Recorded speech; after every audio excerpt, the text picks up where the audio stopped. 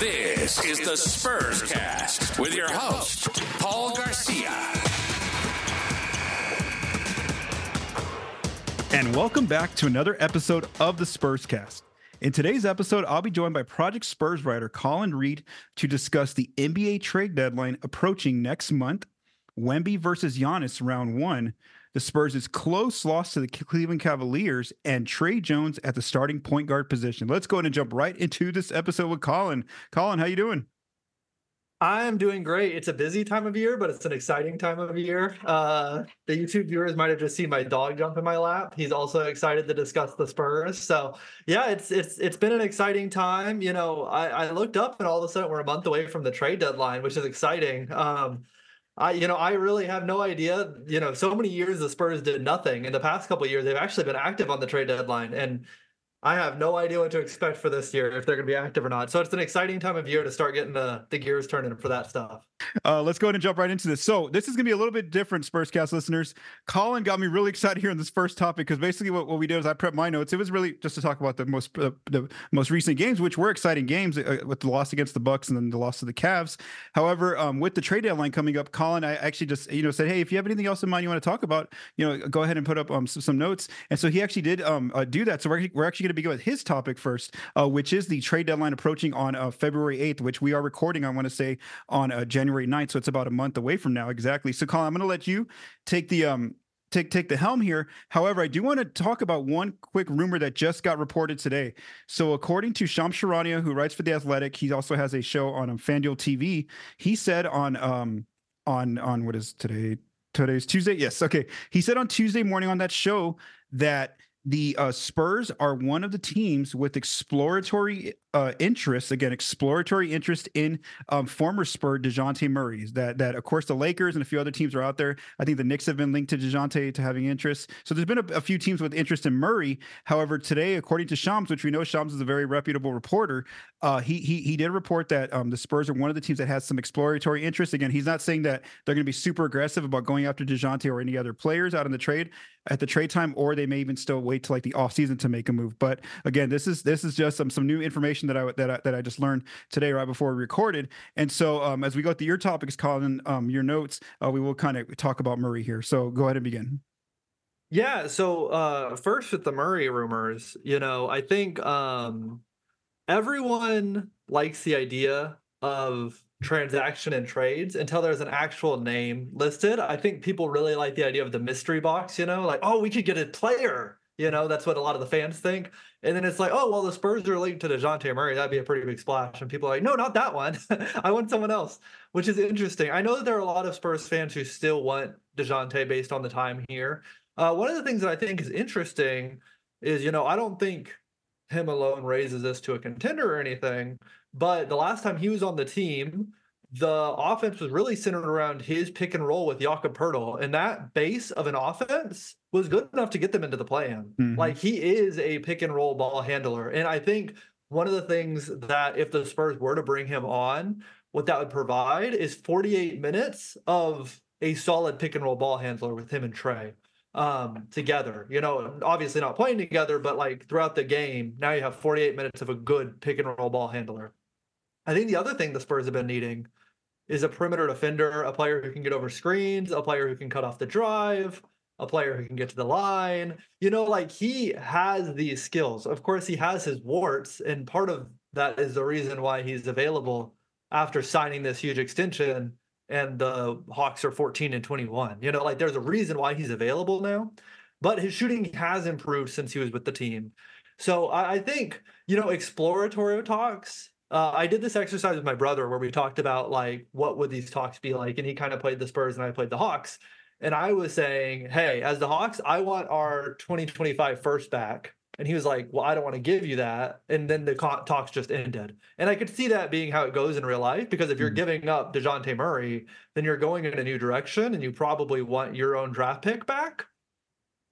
If I were the Spurs, I wouldn't want to give that back if I was getting Dejounte Murray, because they're getting so much worse in that situation. So it's hard. I do think that, he's not the perfect fit for this team, but I do think that a lot of the holes that the Spurs have, he has skills that could help fill those holes. And I do think that over time, he could be a good pick and roll partner with Vic. I I was surprised when I saw that though. I came on to Twitter earlier today and I just kind of threw out there because point guard play has been such a big discussion. I Mhm. just said, hey, what is a guard that, any of y'all might want the Spurs to go after that'd be reasonably available? And the first response was Dejounte, and I didn't know this report had come out. And I was like, oh, this person just likes Dejounte, and all of a sudden, no, there's this report. So I don't know. I thought it was interesting. I think that it probably was just them calling the Hawks and saying, hey, what's the initial price, and maybe not too much further. But it was interesting. What did you think about the rumor? Okay, so mine's not as much focused on the picks that would be involved because I just feel like the Spurs have the picks to get a deal done. I mean, for me, it's more so what do the Hawks want in terms of are they trying to keep a competitive team out there for Trae Young? Because he's obviously not going to be happy if they're going to get worse, or are they looking to start going in the future direction and maybe telling San Antonio, hey, take on some of our bad contracts, or we'll take on some of your bad contracts for better draft capital. And so that brings in two questions: like if they just want if they just want the picks mainly, that's the focus of this trade, so they're willing to take some contracts. So you could and the good thing about this deal, if it were to happen, is that Murray's salary is not too high. It's only 18 million, so you're the Spurs, you can easily make a deal with that salary, and then his extension does kick in this summer at 25 million. But again, even that's not too much. Like when you look at the percentage of the cap, it's not as much. So anyway, just focusing on that 18 million. So you can build a package quickly with some picks like around like Doug McDermott and some who I had a player of mine, maybe like Devontae Graham and so right. There's two players, Devontae Graham and Jetty Osman, Doug McDermott, Jetty Osman, that kind of thing, and then the picks are there. So that's one route they could go, or maybe the Hawks want to send them back some salary that they don't want on their books. The other route though, where I think San Antonio kind of, and I want to ask you this, is what if they want to keep a competitive team out there right now in Atlanta and they want, which obviously the player that's going to come to mind is Keldon Johnson. He's a wing there, still on a really good contract. He signed an extension himself, and so his salary is at 20 million, so it almost lines up perfectly.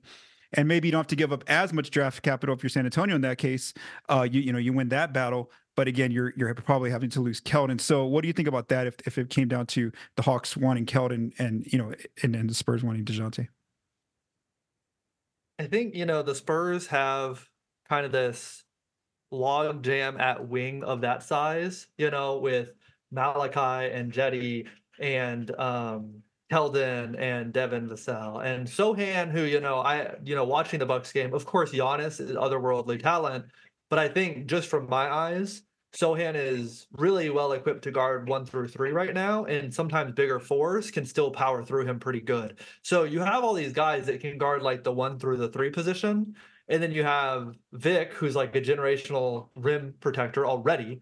And I think you don't have a lot of the in-between right now. And so I think you do have a little bit of a log jam of those players who are like smaller wing, big guard size defenders. And so I think, to me, obviously, when you bring in Dejounte, you're getting something similar on defense. I think that he's still filling some holes, but I think it's difficult because I think there's kind of a trade-off in that trade, like you're giving up, a good energy guy, a good locker room guy, and all of those things. I think that the Spurs have to come to a decision on whether or not they want to continue with this core of young wings right now, split it up at the trade deadline, or split it up in the offseason. I believe that Zach Lowe and Andrew Schlatt were talking about players that OKC could target, and one name they had mentioned was Keldon Johnson, and I think that we've already heard the reporting. Teams that aren't San Antonio feel like he might be the most gettable of those players just based on, we've heard that kind of reporting, and that doesn't come from inside the team. Like none of this stuff shows how the Spurs themselves are thinking, but there has been enough smoke that I wouldn't be surprised if they made a move like that. I think, so you talked about two potential deal constructions, and that's take on bad money, send out a good player, but there's also one other one, which is send out young, unproven players who might make them take a step back right now, but could improve their long-term vision, which the Spurs, actually have a decent amount of young players on the roster. If you were the Spurs and the Hawks said Blake Wesley, Malachi Branham, and the Chicago pick for Dejounte straight up, what would you say? Yeah, I think I got to look at the Chicago pick again, where it's expected to land. Wait, is that, it's not next year, right? It's 20. It's next year. It is next year. Mm-hmm. Yeah, I mean, I don't know what the Not 24, 25 you're talking about, right? 25, yeah. Yeah. Okay. So, isn't that supposed to be like a little bit of a better draft?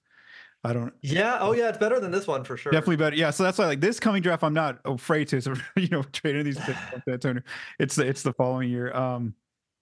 Man, just because, again, Wesley's pretty much not part of this rotation at the moment. Branham, he still, we don't know exactly where his trajectory is going to go. So I think maybe if you're San Antonio, you might look at doing something like that if you're able to hold on Keldon. But the reason why I think they're more willing to move Keldon is just because it almost seems like they haven't found a spot where he fits with this group. Just the fact that he got moved to the bench, which is he's been very productive. It gives him more opportunity, but also Pop was basically saying, we want Vassell and Wemby to basically be able to do more, should be more creative out there. So obviously it showed that Keldon's usage was a little bit higher with them. So I don't know, man. I'd really think about that if I was the Spurs, but that potentially. But again, it's just an interesting trade. The more that I just kind of write it down on paper, just looking at a team for next year, again, if you were just to put Keldon and swap Murray, is you'd have Murray, Vassell. Probably still need a starting three. Whether you want to go through draft, you might have the number one pick again. You could, or actually no. If they get Murray, they would obviously probably be better in terms of. They'd probably still be a bottom 10 team, but maybe not in that bottom three anymore. So if you want to continue with Sohan at the 4, and then you got Wemby at the 5, and then off the bench you have still a foundation there with Jones, Branham, and then Zach Collins, and then of course you have some depth there. Again, you're probably going to get the Raptors pick. So there's a lot of different avenues, and there's still some flexibility because, like, even if they wanted to trade these two upcoming, one of these two upcoming 2024 picks, that's still an option as well if they want to try to see what else is out there. So I want you to continue with your slides, and the reason why I think I'm a little bit more open to this idea of Murray returning as you go through your presentation here. Yeah. So kind of one of the things that anyone should do as they're starting to prepare for like getting in the mindset of what a team might do during a trade deadline or an offseason or anything like that. The very first thing you want to ask is this team going to be a buyer or a seller? And the Spurs are at a really interesting part in their curve where they have been sellers for a while, and they do have a couple of players that they can still be sellers on. Doug McDermott and Devontae Graham, I think, are the two that come to mind. But outside of that, I think at this point, they've probably moved on from like getting a whole bunch of assets in trades, and they've now turned to where can we get things at the margin, take on a bad contract for an asset, get a young player in a second draft situation where he didn't work out on his first team, or if a young player who we think fits with our core becomes available, we have all these draft picks that we can push in now. So I think in a very interesting way, the Spurs are starting to become buyers more than they have been in a long time. Like the timeline is kind of starting to like go up from the down, where they kind of hit rock bottom and now it's going up. But the big question is, are they going to start aggressively pursuing that now or during the offseason? And, Pop did tip his hat a little bit when he said, I think we're probably not going to make a big splashy move unless there's something that really fits our now and our long term. Of course, I think he lets Brian Wright in the front office kind of do their thing, but I would expect that he's in conversations with him. And if that's what he's hearing, that's what he's sharing along. But I do think an interesting thing is this team is starting to become a buyer more than a seller, which they have been recently. So now we're looking at what position do they need to improve on. And in the slide, I broke it up into 3 different positions in 2 different roles. So starting guard, starting wing, starting big, and then backup guard, backup wing, and backup big. And I think, to me, there's only 2 solid lock it in, we're good. And that's one of the starting wings possession being Devin Vassell and the starting big being Vic. So outside of that, there's a lot of question marks. And that's not me saying they're going to move on from any of these other players. I think, Sohan, they've already, the point guard experiment failed or whatever, but like where exactly does he fall within that hierarchy? Trey Jones, I think the next time this team makes a playoff push is going to be the backup point guard, and they're going to have someone else there. So, it's not to say that those are the only 2 players that I think are worthwhile on this roster, but in terms of like, this is the spot where I think they will be in their next deep run, those are the only 2, and that makes it hard. I think, one thing I mentioned with Dejounte Murray that I think is a really interesting idea to me is 48 minutes of solid pick and roll play, where like you feel like Trey Jones can do that really well. And there are some other guys on the roster who can do that in spots. And obviously Jeremy Sohan was learning that skill or whatnot, but like just have someone come in and actually be able to run pick and roll. Trey Jones comes in, he can do it. The next one comes in. A name that I've kind of heard bandied about a little bit, and I know it will not excite fans. And I think there have even been times where fans have used this player as like a mediocre trade target name, but I actually think would make the offense way more watchable is Trey's brother, Tyus. He is a free agent this offseason, and getting him now means that you have his bird rights. And of course, like that's not the Bucks getting Dame in the offseason, but it does get you 48 minutes of consistent point guard play, which I think does mean something for Vic and his development. So to me, the pick and roll part is a big one. And then the big wing, like a starting wing who you can throw on a Giannis. And of course, again, Giannis is one of the best players in the league, but he could get whatever he wanted against the Spurs on Thursday night, especially because Vic is focused on their 5-man and protecting the rim.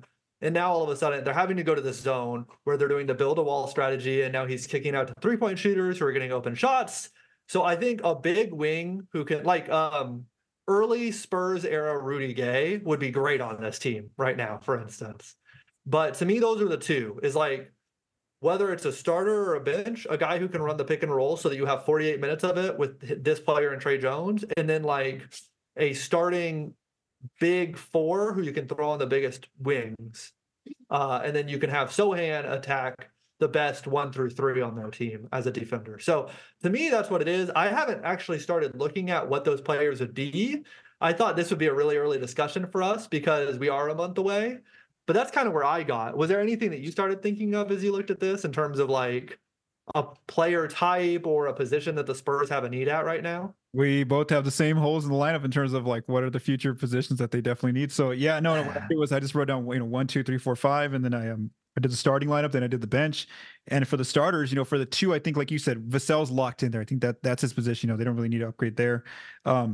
Wemby, of course, at the 5 or the 4. If they he could play either. Right now, I think just having a best right there at the 5. And then for now, I didn't think it was an immediate need to move Sohan down. Move him around, whether it's still in the starting lineup or even off the bench. So I think even for next season, going into my mindset was more so like the next 1 to like 2 or 3 years, like just kind of this season's pretty much a wash. Obviously, we know they've only have 5 wins, so you're not really worried about winning this season. It's more so for beginning of next season. So when you're targeting players, that's what you're looking for next season. And so again, right now I'm putting Sohan there at the 4. So then like you said, starting point guard is the one position first of all, and then second is that starting what I would say small forward, and a player that fills there, fits there, should I say. So you have the backup point guard locked up, like you said, Trey Jones. You have, for now, I'm just putting Brandon there as a backup 2. If with Keldon's on the team still, that your backup 3, and then Zach Collins when he gets healthy still, your backup 5. So there is a position there, whether it's starting or off the bench, as another 4, like you're saying, a power forward player.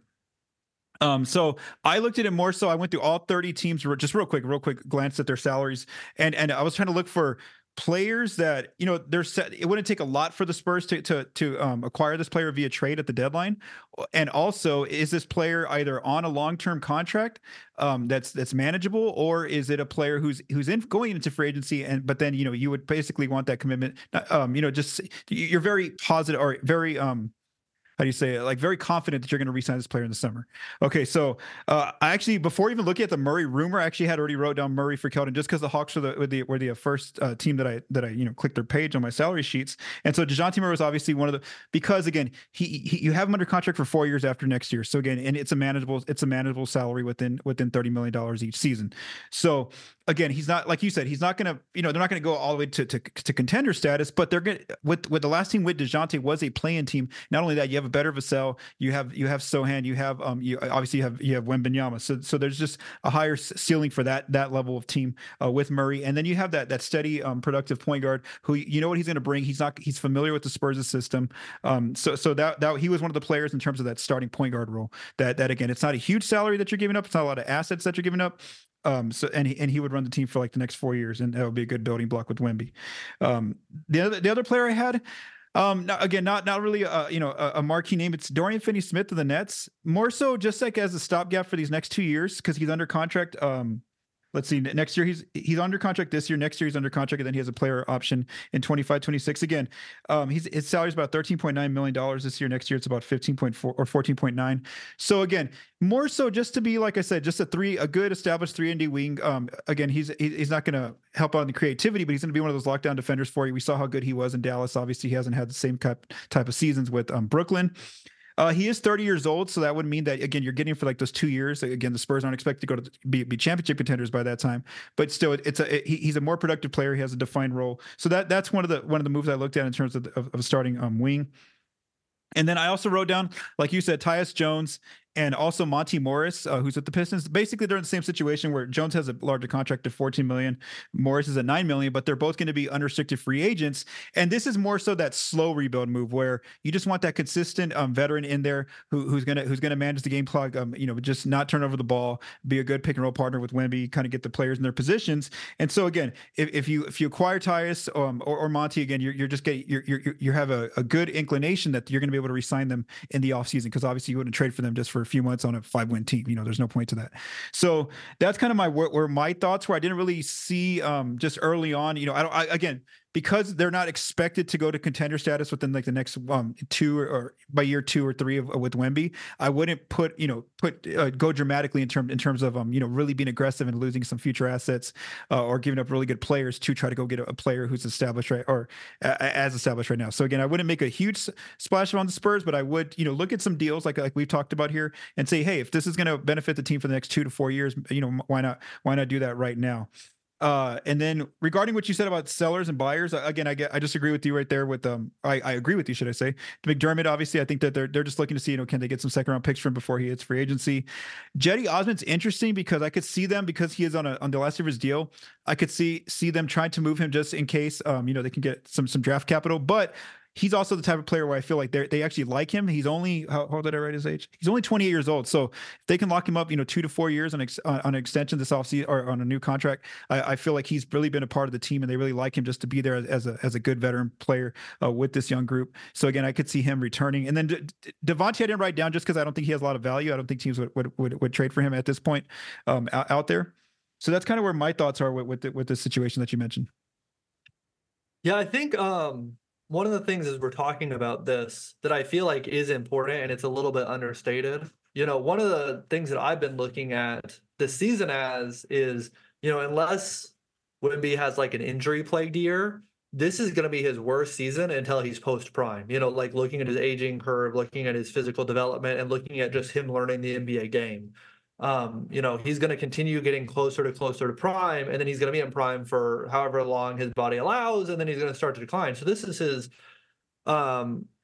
worst year. Like, he's obviously still very good, but I think that it should be a priority that you want to find that pick and roll ball handler to pair with him. And a big example I can think of is Steve Jones Jr. of the dunker spot talked about like building that pick and roll chemistry. And a great example I can think of is D'Angelo Russell is a good pick and roll ball handler. And when Rudy Gobert came over, Rudy really struggled in that first half of that season until they traded for Mike Conley, who he had that chemistry with. Mm-hmm. He had built that chemistry with. And I think whoever you bring in, it's going to take a while for Vic to build that chemistry, but once you have it, it's going to be so important. I mean, we hear the stories of Tony Parker and Tim Duncan where it's just like a simple eye movement and they know, oh, Tim's going to cut to the basket, right? Like these are only things you can build with time. And I think they need to build these reps with that player who's going to be his pick and roll running mate for some time to come. And whether that means giving Trey Jones more of the starting minutes like they have recently and it's been successful, or whether that means like, hey, keeping an eye out of if there is anyone on the trade market that they can land, like a Dejounte. So yeah, that's where I'm at too. And it's really, it's hard because if you're the Spurs, want to give up too many assets. They have so many assets that they could make a big splash if it became available to them. And I think one thing that can't be underrated is even with how their season has gone, there have still been situations where big name players have mentioned, oh, I want to go to a winning situation. I want to go to this place, and this place. But I respect Pop and I wouldn't mind playing with Wemby. Like we've heard that several times already. I know that came out with the Dame stuff, but I think that also came out with the Zach LaVine stuff as well. And so regardless of what the record is right now, like NBA players understand, they all started in the same place, and Wemby's only going to get better and better. And I think there are some players who see the appeal of growing with a player like that. So I think, it's hard because if you wait too long, then you miss your chance. But you don't want to give up assets and then miss the ability to make that big swing, because I actually think with Wemby here, there are big name players who would be willing to be a part of a rebuild like this. So that's been very tough for me, is the asset management. I think that's the biggest question that they have to deal with right now. They got so many assets that it's hard to walk the line, but they don't have like Thunder level assets where they can kind of just throw a couple around in a trade. So it's tough. I honestly would expect them to do exploratory talks like they have done with Dejounte, but unless the price is something that they feel super great about, then they would be pretty quiet until the offseason. But I think kind of like what you're talking about, the different types of players. They talked about in the Hollinger and Duncan. John Hollinger mentioned, Tyus Jones is a free agent this summer, and so bringing him in means you have his birthright. So there's those kinds of situations there. So yeah, to me, I would imagine it's going to be probably a pretty quiet trade deadline, except for maybe some fringe moves. But I think if they can bring in that player who could fill in the other pick and roll minutes next to Trey Jones on the lineup sheet, that could provide a lot of value going forward. Okay. We also got to mention too that they do have the, potentially the first pick in the draft, and also the potentially the 8th pick in the draft. But again, even like the guy we were talking about with Ben about a month ago, Isaiah Collier, I looked at ESPN's latest draft mock, and he's like falling down to 8. So again, there's we've heard everybody's just been talking about how this isn't like a great draft. So I don't know if you really want to you want to put too much into that you're going to find either that starting point guard or that starting wing out there. So again, draft is the trade deadline is still about a month away, but it was just really interesting that it was a really fun topic to talk about. Just Colin prepped the notes there. And I really, I actually switched it. We were supposed to talk about the games first, and then I was like, no, this is really fun. And then especially with the Dejounte rumor that just came out. So again, I'm with you, Colin, where I think that they will just kind of watch the deals that are out there. Again, they'll try to get some value for some of those veteran players, and if there's like some ability to take on some bad salary for draft picks, they'll do that. But again, I wouldn't think that. I don't think they would be super aggressive at shopping, going after a player like Dejounte unless like the deal they really feel is right, and they're not giving up too much. San Antonio. Yeah. That'll be too much. Go ahead. The other thing about drafting a point guard, whether it's Collier or Topic or whoever it is, even if they draft the best point guard in the class and this player turns out to be an all-star in their career, point guards are, as a rookie, if you're starting a rookie point guard, you are going to lose games. Like if we want to look at a MVP caliber prospect who came in, had a rough couple years, Kevin Durant, his first year, the Supersonics were bad. The second year, he took a big leap forward, but their starting point guard was Russell Westbrook, who became an MVP, but he was a rookie starting point guard, and they started 2 of 18. So I think that's also another thing that I want to convey to fans is like, I understand, and I do like the idea of getting a rookie point guard who will eventually grow with the team. But if you do that, you are almost certainly signing up for another year of bad, which with Cooper Flagg in the 2025 draft, I don't know if that's the worst thing in the world, but I also know that that's not what fans want to hear right now. So it's just one of those things where like drafting a point guard sounds like a great idea, but just a heads up, you are signing up for another year of losing probably if you do that. Yeah, no, for sure. So we'll see what it's about a month away. We'll definitely revisit this before the trade deadline gets here. Now that every week on the Spurscast, I need to make sure I'm checking all the rumors pages or things like that, see what's going on. If the Spurs are in any type of trade rumors. All right, so let's go ahead and finish with the last few topics here at this episode. Let's just do a quick recap of the games. So there's only been 2 since I last recorded an episode last week. They've actually had a good chunk of days off lately. So first it was Giannis versus Wemby round 1. This took place last Thursday in San Antonio. It was a close game throughout. The Bucks were on the second night of a back-to-back. The Spurs barely lost this game by 4 points. Giannis had 44 points, 14 rebounds, 7 assists. And then Wemby counters him on a minutes restriction with 27 points, 9 rebounds, 5 blocks. Of course, we know one of his epic blocks was that one on Giannis trying to dunk the ball ball. I mean, you don't see that happen to Giannis every day, is at a player actually blocking him. And so Wemby did that. Obviously, we know the Spurs ended up losing. And then the Spurs had another good game on Sunday afternoon in Cleveland. So they're up early by 14 points. Then the Cavs come back and have a 16-point lead. And now, pretty much we think that it's over. Well, no, the Spurs battled back. They get the game down to crunch time, and they barely lose by 2 points. And they had a chance there when Wemby gets double teamed down low in the last few seconds of the game. He passes it to Sohan, who's cutting. Sohan, ends up throwing that ball out of bounds to Keldon Johnson. And of course, that was the Spurs' best chance to win the game there on that possession. And so, again, they just barely lost by 2, consider they were down by 16. Wemby, again, has another great night on offense and defense with 24 points, 10 rebounds, 5 blocks. Just 10 blocks in 2 games is insane. The fact that we have to just read that. Like, when I did the stats, I forgot what the number was, but it said, like, I don't know what the number, it was like 91, and then 2 games go by, and then I typed 101. I was like, oh my, he just got 10 blocks in 2 games. It just boggles your mind that he's the only player. Just the other players, like, you'll see like Dominic Barlow, like 1 to 3, like, it's just like, and Wemby does 10 in 2 games, 2 game span.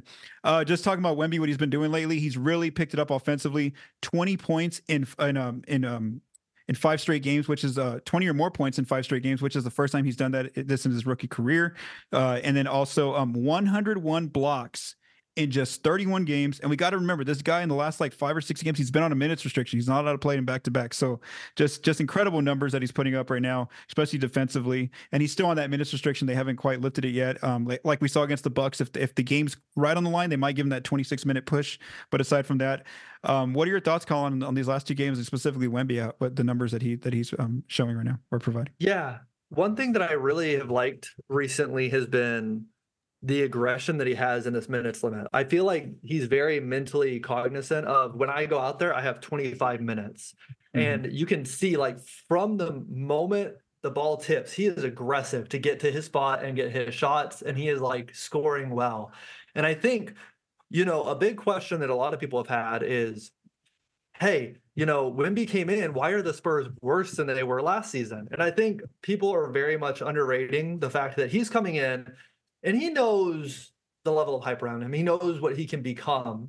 But he also is coming in with this level of, like, if you ever hear him talk, like, I want to learn from these guys. I want to be a part of the Spurs. Like, I want to be. And at the same time, these other players are trying to figure out how to play with Wemby too, while also still getting their own. And it's kind of this awkward, like, song and dance of, is it my turn? Is it your turn? What's going to, and just to see, it's almost like this minutes limit has forced him, when he's out there, to know, like, hey, you're only going to be out there for 25 minutes. So if you want yours, you got to get it now. And, like, to see that has been really impressive. I think one really interesting thing for me is we're at 35 games in now. And this is, I think, when a lot of us would have expected his production to start to decline because of the length of seasons over in Europe.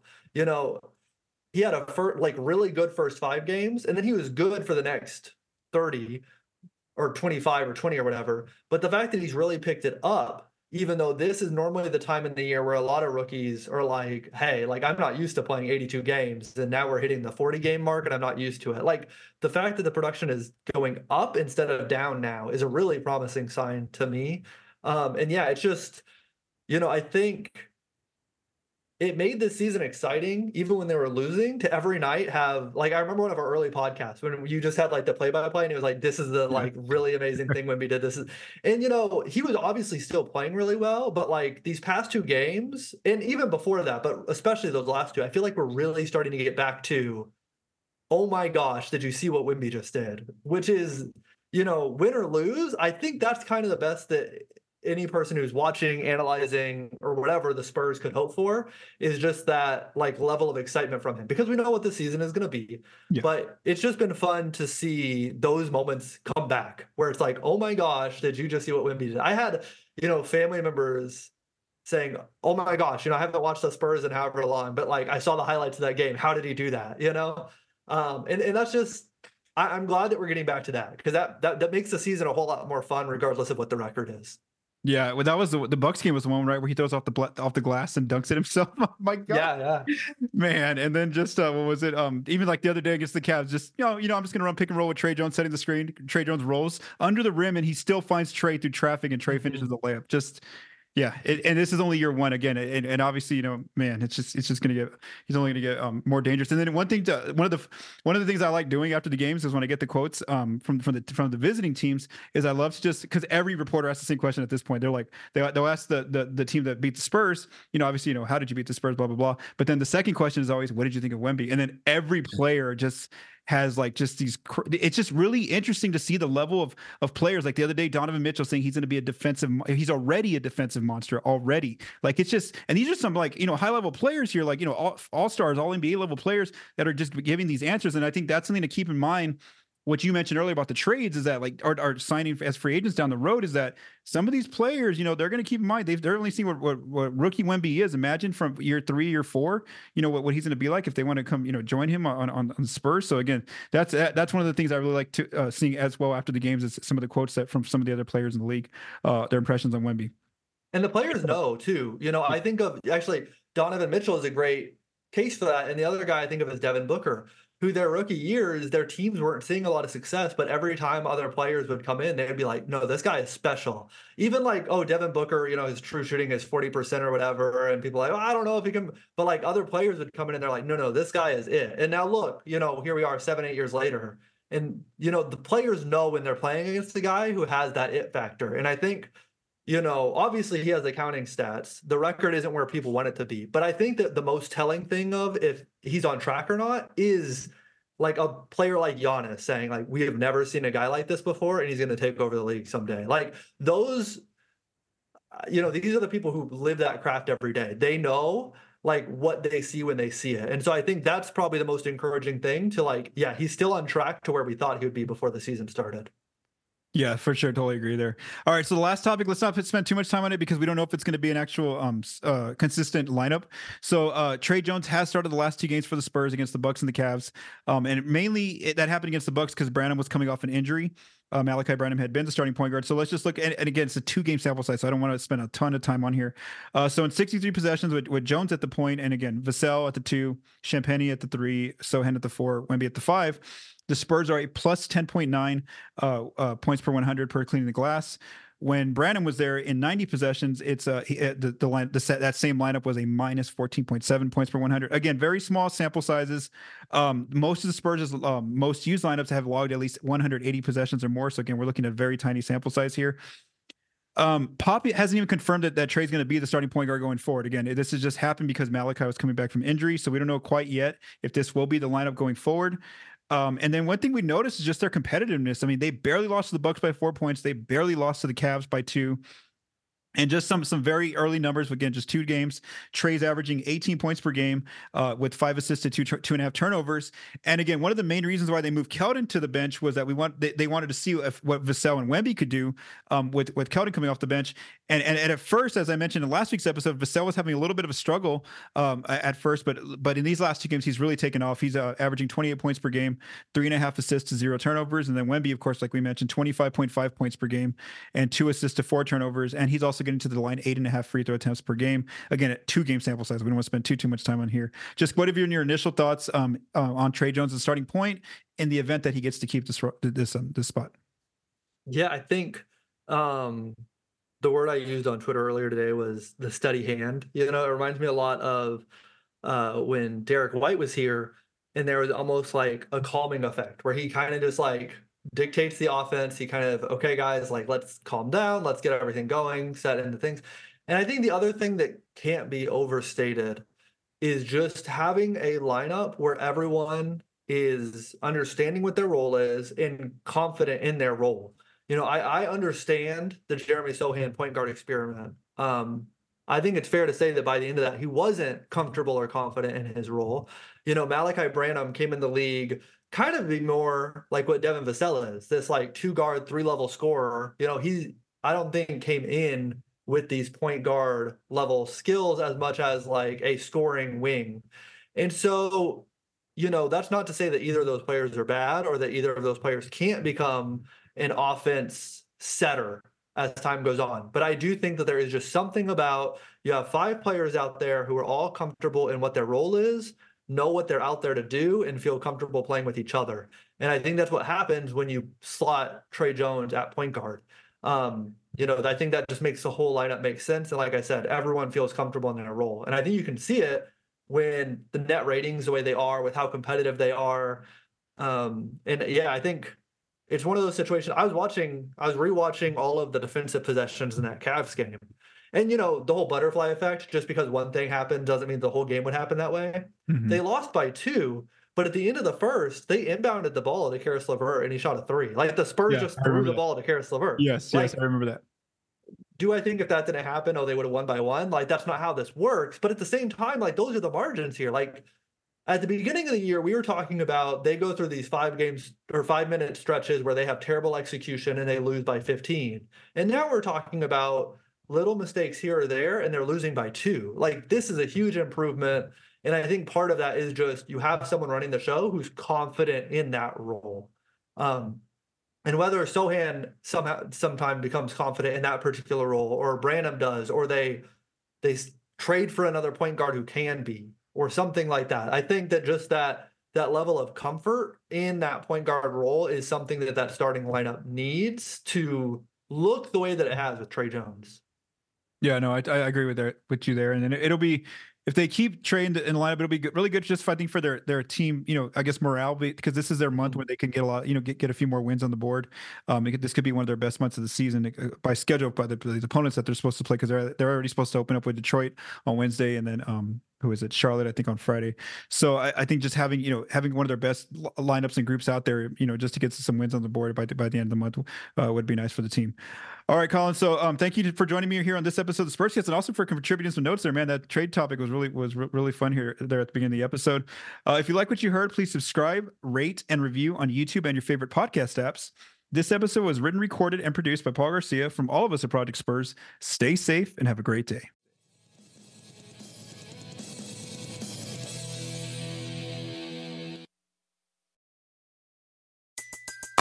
Everybody in your crew identifies as either Big Mac Burger, McNuggets, or McCrispy Sandwich. But you're the Filet-O-Fish Sandwich all day. That crispy fish, that savory tartar sauce, that melty cheese, that pillowy bun. Yeah, you get it. Every time. And if you love the Filet-O-Fish, right now you can catch 2 of the classics you love for just $6. Limited time only. Price and participation may vary. Cannot be combined with any other offer. Single item at regular price. Ba-da-ba-ba-ba.